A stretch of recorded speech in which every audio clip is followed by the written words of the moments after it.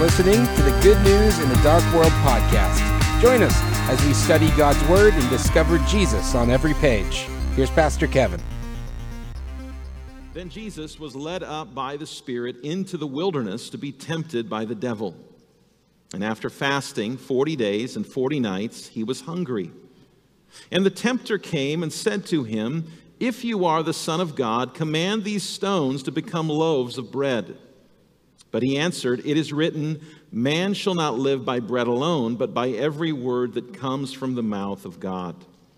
Then the devil took him to the holy city and set him on the pinnacle of the temple, and said to him, "If you are the Son of God, throw yourself down, for it is written, he will command his angels concerning you, and on their hands they will bear you up, lest you strike your foot against a stone." Jesus said to him, "Again, it is written, you shall not put the Lord your God to the test." Again, the devil took him to a very high mountain and showed him all the kingdoms of the world and their glory. And he said to him, "All these I will give you, if you will fall down and worship me." Then Jesus said to him, "Begone, Satan, for it is written, you shall worship the Lord your God, and him only shall you serve." Then the devil left him, and behold, angels came and were ministering to him.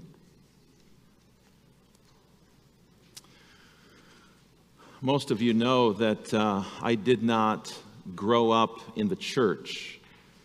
Children, you have the blessing, a very real blessing, of growing up in a Christian home, perhaps going to the Christian school, the blessing of being in church on Sunday and Sunday school classes and weeknight programs. I didn't have that growing up.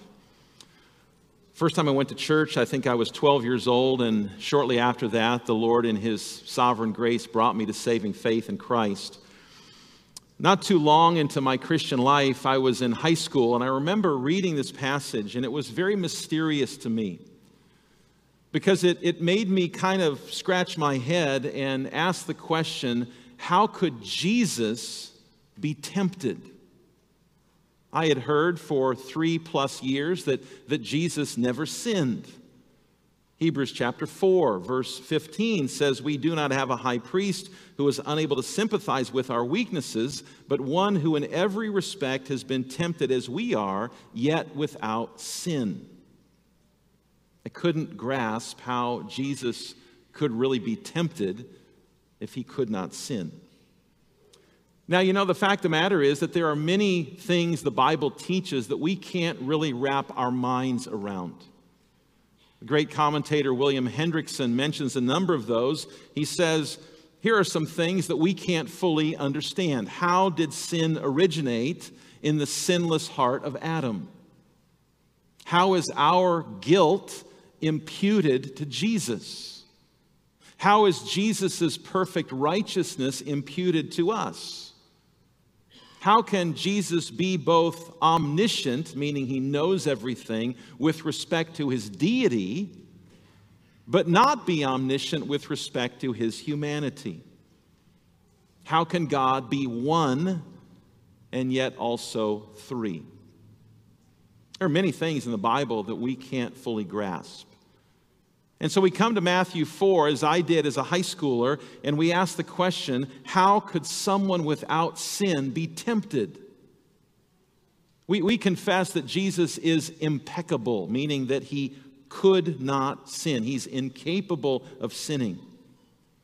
How could he be tempted? Now, the immediate answer would be to say, I don't know. But the Bible tells me that he was tempted, and so I believe what the Bible says. And as we look at this somewhat mysterious passage together this morning, I really want you to see the enormous comfort that it brings to you, and the enormous truth it teaches us about the foundation of our salvation. 3 things we're going to look at. First of all, Jesus is led. He's led out into the wilderness. Secondly, Jesus is tempted by the devil. And third, Jesus is triumphant.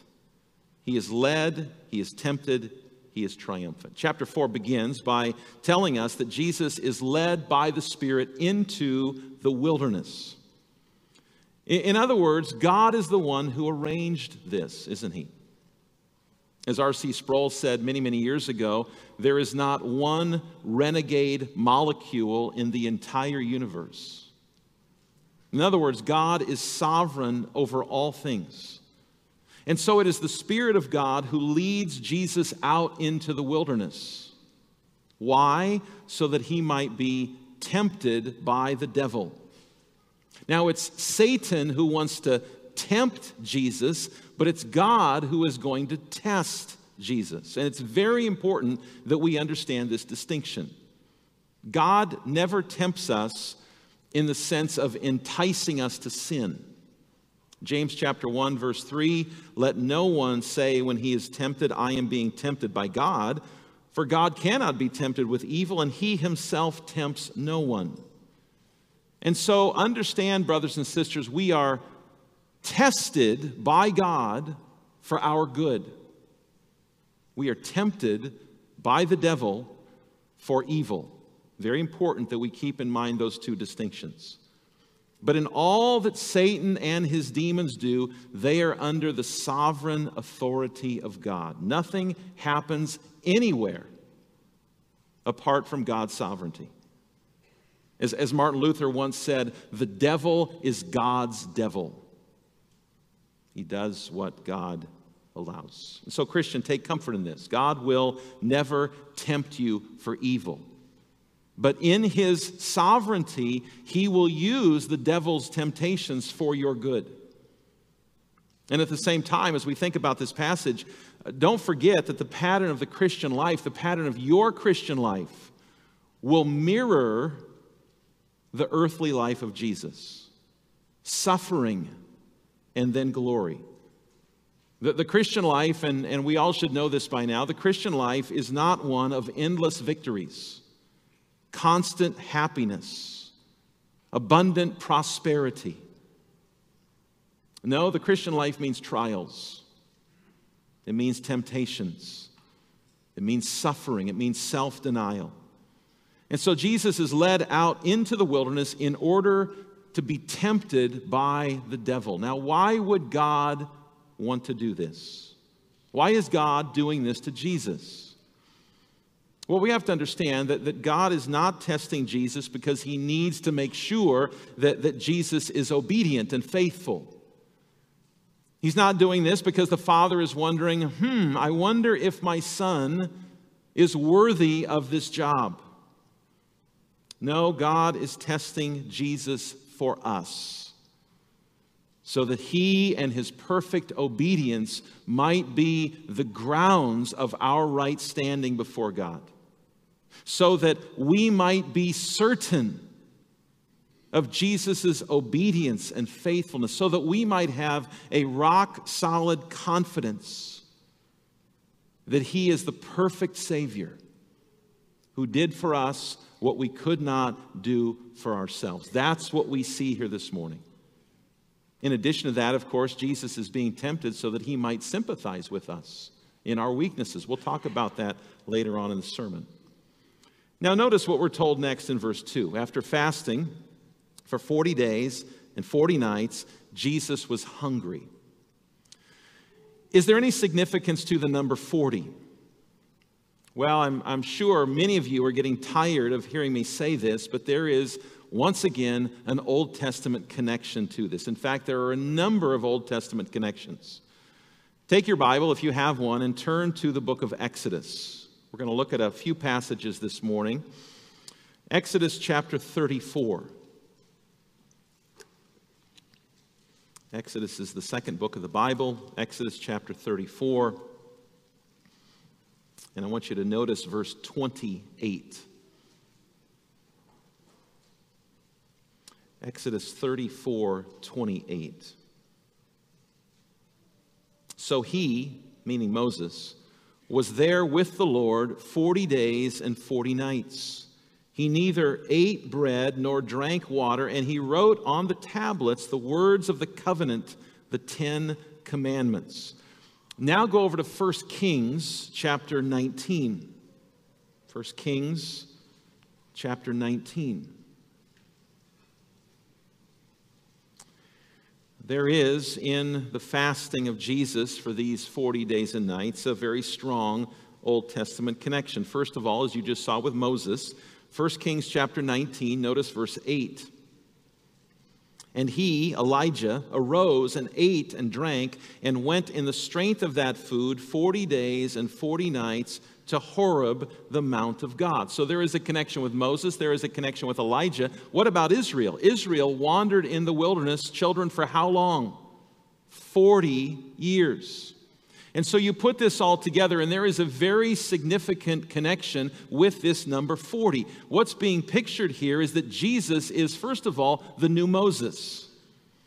In Deuteronomy chapter 18, God said that he would raise up a prophet greater than Moses. This is him, Jesus Christ. But he speaks better things than the law of Moses. Jesus is the new Elijah, but instead of a ministry of the condemnation of the Mosaic law, Jesus comes not with a ministry of condemnation, but with a ministry of reconciliation. Jesus is the new Israel. Just as Israel wandered in the wilderness for 40 years and was tested, Jesus has now been in the wilderness for 40 days, and he is about to be tested. And we could also say that Jesus is the second Adam. Whereas the first Adam was in a beautiful garden full of food, full of water, full of every good thing, the second Adam is in the wilderness, weak from hunger and all alone. And so Jesus is led out to the wilderness where he has been for 40 days and 40 nights with no food. Now I ask you this morning, how do you feel when you skip lunch? You get up, maybe 7 a.m., you have some breakfast, you skip lunch, you don't have any snacks, you get to about 6 p.m., and you are starving. Absolutely starving. Jesus was really, really hungry. Imagine how vulnerable he would be. If it was me, I might be questioning the Father's love. Father, do you really love me? I might be questioning the Father's plan. And now that leads us to the second thing that we see in this passage, and that is that Jesus is tempted. The devil comes to Jesus, and his first temptation, of course, has to do with this immense hunger that Jesus is experiencing. And he says to Jesus, if you are the Son of God, command these stones to become loaves of bread.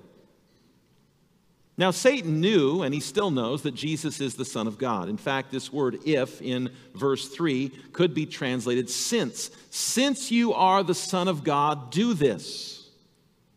Come on, Jesus. You've got the power to do this. Go ahead. You know you want to eat. We all know the strong pull of food when we are hungry. Go to In-N-Out Burger when you're really hungry. Walk in and try to order a cup of water. See how that goes, right? Not going to go well. After 40 days, Jesus is famished. And how tempting it would be to turn these stones into bread. And what's wrong with that? What's wrong with Jesus using his power to satisfy his intense hunger? Well, once again, we need to see the parallel with Old Testament Israel. Remember what happened in the book of Exodus. God sends the 10 plagues upon Egypt. God leads his people out of Egypt. He parts the Red Sea. They go right through the Red Sea, chapter 14, chapter 15.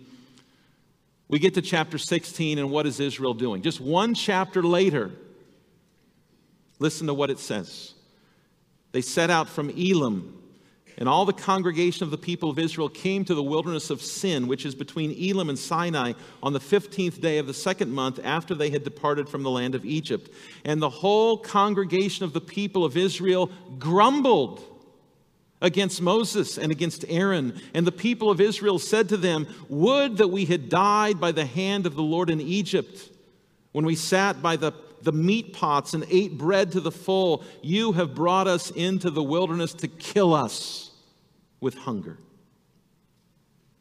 Israel is hungry, and what do?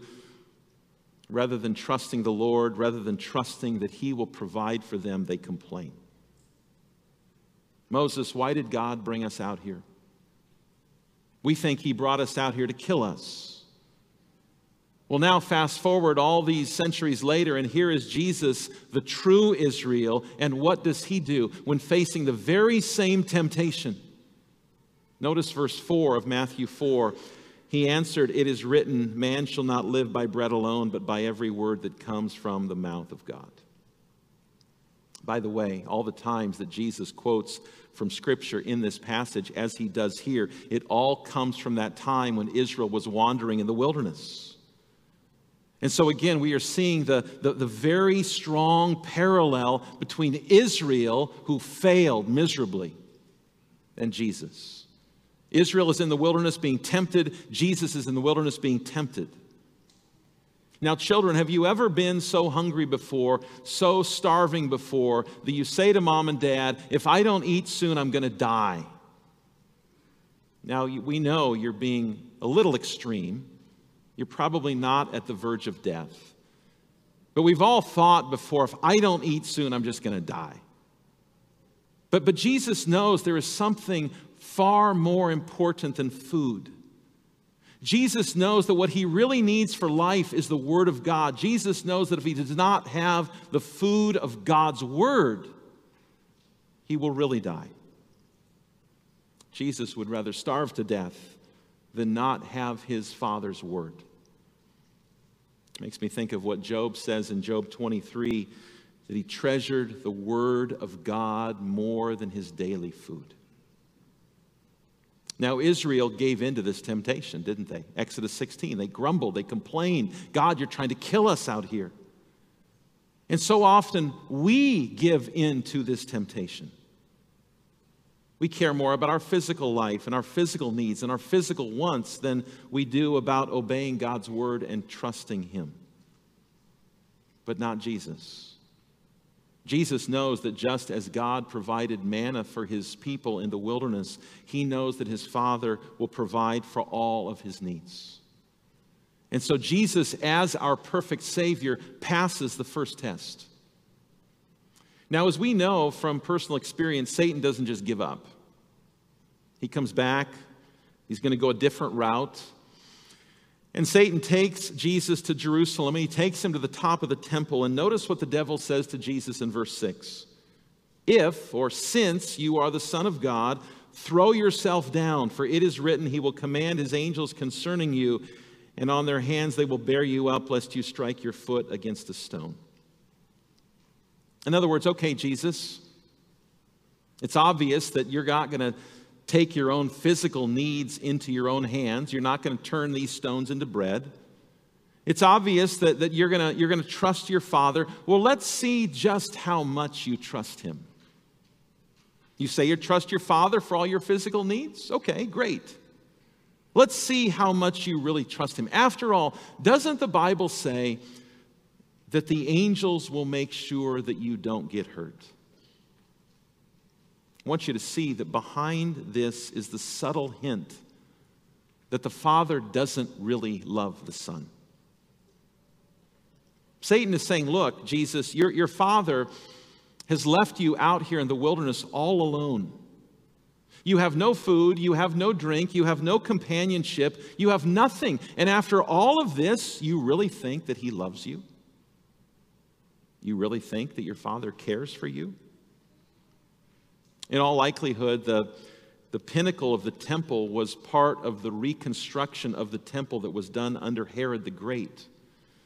And it is believed that according to the Jewish historian Josephus, that it was about 450 feet from the pinnacle of the temple down to the valley floor. For comparison's sake, if you've ever seen or been to the Statue of Liberty, the Statue of Liberty is 305 feet tall. So add another 150 feet to that, and that is the height from which the devil is saying to Jesus, "Just throw yourself down and the angels will protect you."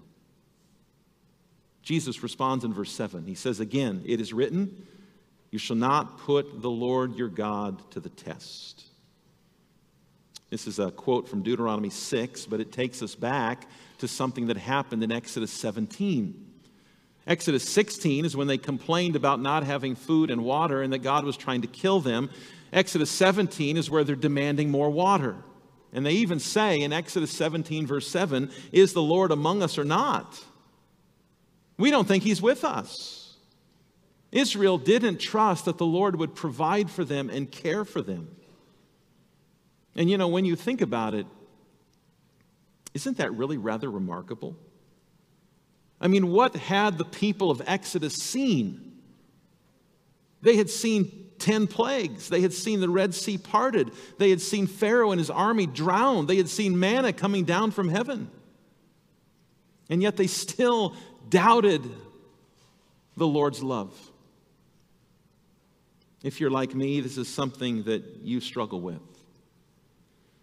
Even though we have seen the greatest expression of God's love for us, greater than the 10 plagues, greater than the Red Sea, greater than manna from heaven, we have seen the greatest expression of the Father's love, and that is the gift of his Son. You and I are tempted to complain about our circumstances. We are tempted to doubt God's love for us. We are tempted even to question what God is doing in our lives. But not Jesus. Jesus trusts his Father. He knows that even in the midst of the wilderness where he has nothing, he knows that his Father is with him and he loves him. Jesus passes the second test. And then there comes the third test. Notice verse 8. Again, the devil took him to a very high mountain and showed him all the kingdoms of the world and their glory. And he said to him, "All these I will give you if you will fall down and worship me." Theologians like to ask the question, how did the devil do this? There's a lot of debate among scholars and commentators about, do we take this literally? Did the devil literally take Jesus to the top of a high mountain, or was this a vision? The fact of the matter is we don't know, and I appreciate what John Calvin says about this. He says, "In a matter that is doubtful," in other words, we don't really know, "and where ignorance brings no risk, I choose rather to suspend my judgment than to furnish contentious people with an excuse for a debate." In other words, it's not worth discussing because we don't know. And so whether this is literally or in a vision, the devil takes Jesus to a high mountain and he shows him all the kingdoms of the world and their glory. Just think of the splendor and magnificence of Rome, of Egypt, of Jerusalem. And he says, "Jesus, all of this I will give you. Just fall down and worship me. Jesus, you can have it all now." Do you see what the temptation is? The temptation is to avoid the cross. To avoid the cross. Jesus, you don't need to suffer. You don't need to go through all that agony and all that torture and all that pain, and you don't even need to die. You can have it all now, Jesus, if you will but fall down and worship me. Jesus responds in verse 10 and he says, "Be gone, Satan, for it is written, you shall worship the Lord your God, and him only shall you serve." Another quote from Deuteronomy 6, verse 13, "It is the Lord your God you shall fear, him you shall serve, and by his name you shall swear." If you've read the Old Testament much at all, you know that one struggle that Israel had was with idolatry. They so often turned from the one true God to worship false gods. They so often said, in essence, perhaps these gods will give us what Yahweh can't or won't. But Jesus does what Israel could not. He says, "Be gone, Satan." Makes us think of what Jesus said to Peter, right? "Get behind me, Satan." And you remember why Jesus said that to Peter? Because Peter didn't want Jesus to go to the cross. Avoid the suffering, avoid the pain. But Jesus did not come to set up some earthly kingdom. He came to redeem his people and to save them from their sins. And in order to do that, he must suffer and he must die on the cross. The Bible says very clearly, without the shedding of blood, there is no what? Forgiveness of sins. Remember that this morning when we come to this table. Jesus had to go to the cross. He had to go to the cross. He had to suffer for you and for me so that we might be redeemed. Jesus passes the third test. And the third thing that this passage tells us is that he is triumphant. The devil leaves Jesus, angels come and minister to him, and Jesus has triumphed for us over the schemes of the devil. As we conclude, I want you to think about two things. Number one, this passage shows us that Jesus is our obedient Savior. You know, too often we look at this passage and we only focus on Jesus handled temptation by quoting Scripture, and that's what I need to do too. Now, that is true. We should memorize Scripture, meditate on Scripture. We should know the Word of God so that when temptation comes, we can ward that off with the Word of God. But too often, that's our only focus in this passage. We have to see here that Jesus was doing this for your salvation and for my salvation. Israel failed all three of those tests. They grumbled against God, they tested God, they left the one true God and ran after idols. You and I are unable to pass these tests as well. We cannot do it. Jesus did what Israel could not do. Jesus did what we could not do. He passed all three tests. And now the Bible tells us that through faith in him, his perfect obedience is credited to us. So that now the Heidelberg Catechism can say this about us if we are believers in Christ.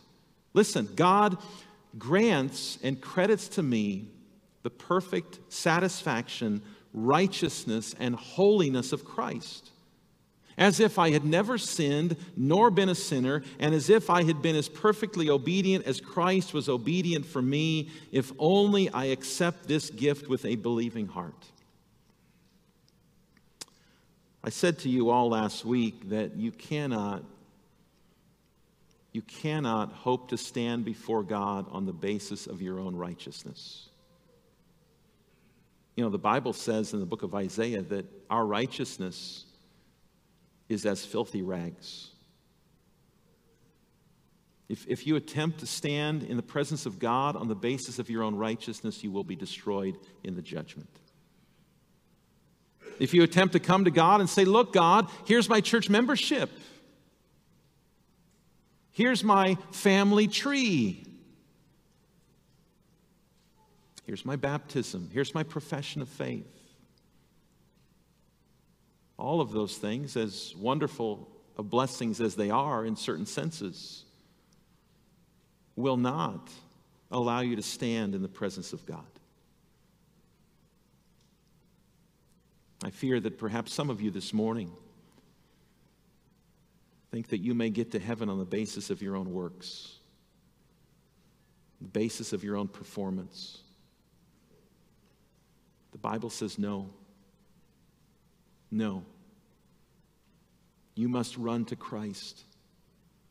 You must embrace Jesus Christ as your Lord and Savior. You must be found in a righteousness not your own, or you will be destroyed in the judgment. This passage is so great because it shows us the foundation of our justification. It's not our works. It's not even our own faith. It is the perfect work of Jesus Christ. He is our obedient Savior. Secondly, though, he is our sympathetic Savior. Hebrews 4 tells us that Jesus has been tempted in every way that we are, yet without sin. And because of that, he is able to sympathize with us in every one of our weaknesses. You ever said to someone before, "You don't understand what I'm going through. You don't live in my shoes. You've never experienced the heartache and the pain and the hardship and the difficulty and the trial that I have faced"? You can never say that to Jesus. Jesus sympathizes with you in all of your weaknesses. Whether it's the temptation we have to love the world, the temptation we have to test God, the temptation we have to maybe take the easy path to avoid suffering, Jesus has been tempted as we are. And Christian, that means he is able to say to you, "I know exactly how that feels. I know exactly how that feels." And he sympathizes with us. And the great thing is that he prays for us. Hebrews 7:25 says that he ever lives to make intercession for us. Christian, your Savior understands. He understands. Go to him. Now, unlike us, Jesus never once gave in to temptation. We often give in, we often fail, but Jesus never failed. And so when you fall, when you give in to temptation, you can cry out to God in repentance, and you can ask for forgiveness, and that you can know that you are still God's dearly loved child. Why? Because your Savior perfectly obeyed for you. So, Christian, when you fall, do not despair. Confess your sin, keep looking to and resting in Christ. He obeyed perfectly for you. And he sympathizes with you in all of your weaknesses. I love what J.C. Ryle writes. I love Ryle. Many of you know that. I would highly recommend and encourage you to read anything by Ryle. But here's what Ryle says. He says, "Believers should never forget that they have a mighty friend in heaven who feels for them in all of their temptations and can enter into all their spiritual anxieties. Let them flee to him for help and spread before him all their troubles. They will find his ear ever ready to hear and his heart ever ready to feel." Isn't that wonderful? Christian, you have a mighty friend in heaven. And with his ear, he is always ready to hear you. And with his heart, he is always ready to feel what you may be suffering. That's what this passage teaches us. What a wonderful, merciful Savior we have. Obedient for us, sympathetic to us. May we trust him. May we look to him through the storms of life, knowing that he will never let us go. If you have been blessed by this podcast and would like to support this ministry, you can find us at www.goodnewsinadarkworld.com. Thank you for listening.